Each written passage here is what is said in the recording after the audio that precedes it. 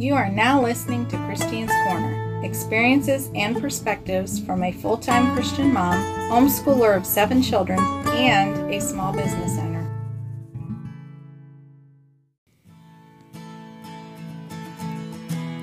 Welcome to Dimple Times Radio. I'm Christine, and this is Christine's Corner. I invite you to sit back and listen as over the next hour we will be sharing short stories, reading poetry, sharing Bible verses, and sharing a song of the week, all surrounded by a mix of contemporary Christian music from the 70s and 80s. The story for today is Turn Your Frown Upside Down. When Jimmy was little, he never wanted to get his picture taken. We tried all kinds of things to successfully get his picture. It was like he had read that Calvin and Hobbes comic strip where Calvin always makes some kind of funny face or anything other than a smile. It almost seemed like whenever we would say smile, he heard something else: frown, pout, cry, be grumpy, or make a silly face, because he never seemed to cooperate at picture time. Eventually, we learned a little trick. You kind of learn your kids' personalities and different things that work. We found that if we gave him a breath mint or some kind of candy, it would usually turn his frown upside down into a partial smile, or at least something that would distract him enough so we could snap a few photos. So thankfully, we were able to grab some photos of him smiling, but odds are you won't see his teeth because he always had something in his mouth. To this day, he is still a little shy about getting his photo taken.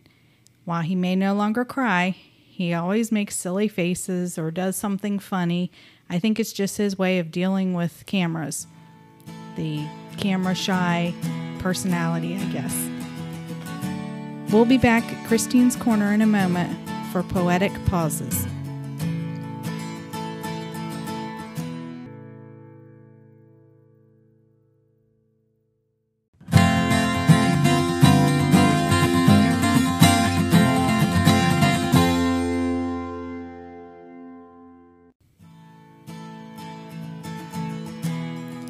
Welcome back to Christine's Corner. This is Christine, and now it's time for Poetic Pauses, a time to relax, refresh, and be renewed with inspirational poetry, some from Dimple Times authors like myself or Brenda Arledge, or they may be from other poets.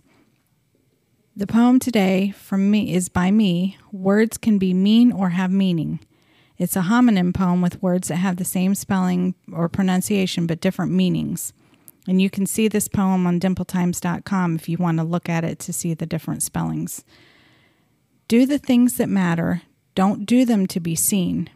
Doing things for the right reason should not be as if for a scene. Be the voice of kindness in a world full of mean, but be the one to lend a hand. It could change someone's mien. Show a little compassion to someone who's at the bottom of the tier. Give a little encouragement. Maybe it will prevent a tear. Taking no action to be kind when you are the seer can add insult to injury. It can cause a wound to sear. When life has struggles and trials, we tend to question the whys. Sometimes our struggles and our trials teach us to be wise. Sometimes our words can be mean, especially if they are hard as nice. Sometimes our words can have meaning. You see more results when you are nice. The next poem is from John Newton, or by John Newton. It's titled, Is This Thy Kindness to Thy Friend, Christ a Redeemer and Friend? Poor, weak, and worthless though I am, I have a rich almighty friend. Jesus a Savior is his name. He freely loves and without end. He ransomed me from hell with blood, and by his power my foes controlled. He found me wandering far from God, and brought me to his chosen fold. He cheers my heart, my wants supplies, and says that I shall shortly be enthroned with him above the skies.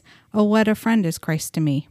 And I most in most spirit mourns, and while my eyes with tears may swim, to think of my perverse returns, I've been a faithless friend to him. Often my gracious friend I grieved, neglect, distrust, and disobey, and often Satan's lies believe, sooner than all my friend can say. He bids me always freely come, and promises whate'er I ask, But I am straitened, cold, and dumb, and count my privilege a task. Before the world that hates his course, my treacherous heart has throbbed with shame. Loth to forego the world's applause, I hardly dare avow his name.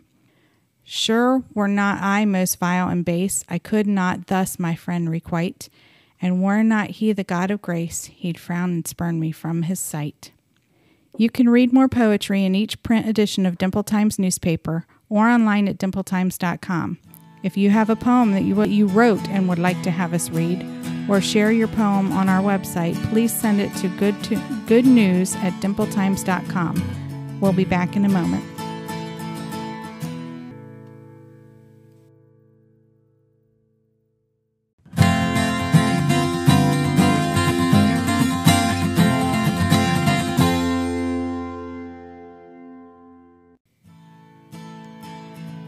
Hi, this is Christine with Christine's Corner, and I'm excited to we have a guest with us today from In the Garden with Rick, and he's going to read one of the poems. Sometimes he reads poems during his segment, and we're going to have him read a poem for us.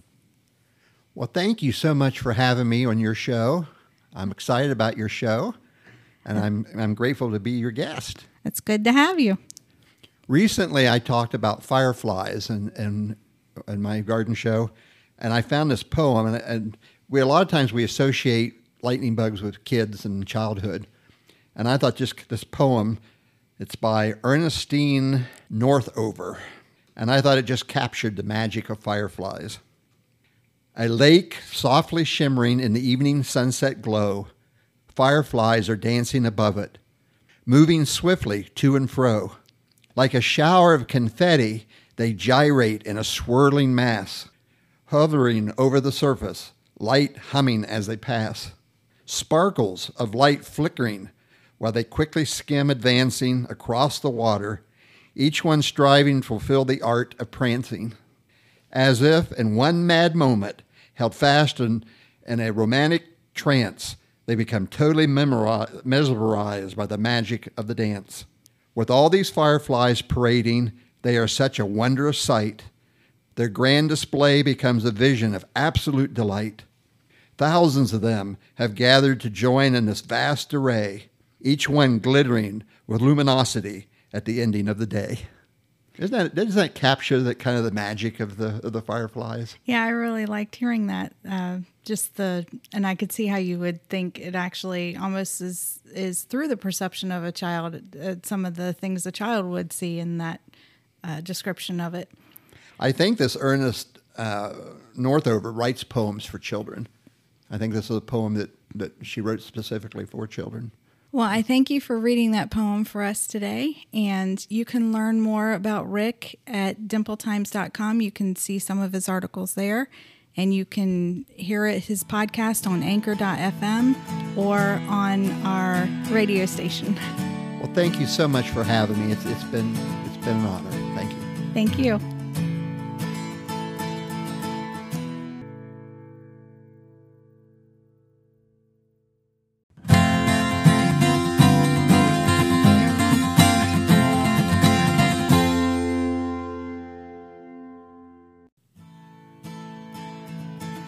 Thank you for listening to Christine's Corner. I hope you enjoyed our special guest, Rick.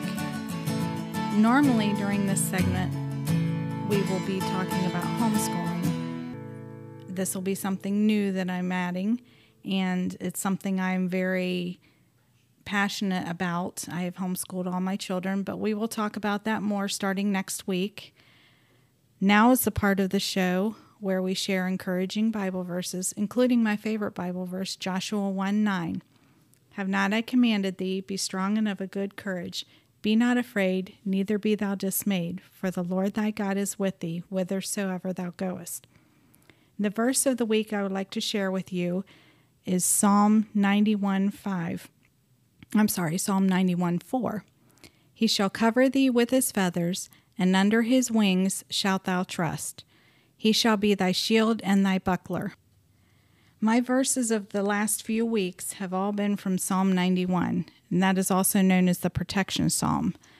And I just wanted to share a little interesting fact I actually have a book that has all kinds of stories from true life situations where people have witnessed the protection of using the protection psalm in their life.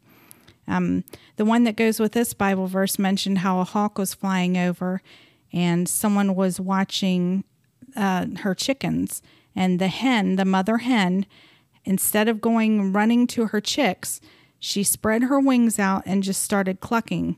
And all her chicks started running to her and gathering under her wings. And she enfolded them under her wings, knowing that hawk would have to go through her to get to her chicks. And I think as a mother, I can totally understand that. I would do anything to protect my kids, and they know that they would be protected by me as much as within my power. But God is the same way. And if we go to him, and a lot of people have used the protection psalm and prayed it over their lives as a protection. Our 70s or 80s song of the week is People in a Box from 1985 album Jump to Conclusions. It is sung by Bob and Jane Farrell, also known as Farrell and Farrell. Bob and Jane met in high school in 1967, the year my husband was born. They both became Christians in 1971, the year I was born. In the 70s, during the Jesus movement, the seeds were planted for what would eventually be known as Farrell and Farrell.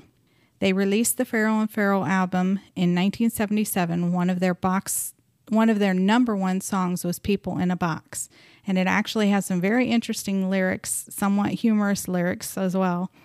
It actually fits well with some of the things some of us may feel today. You may have heard others say the comment that history repeats itself. Well, you can apply this song today as well. If you're listening to this on our Dimple Times radio, we're getting ready to play that song for you in a moment. If you're listening to our podcast on dimpletimes.com or on Anchor FM/dimple-times, we encourage you to search for the song and listen to it online. Thanks again for listening to Christine's Corner on Dimple Times Radio, and may you and your loved ones have a blessed day.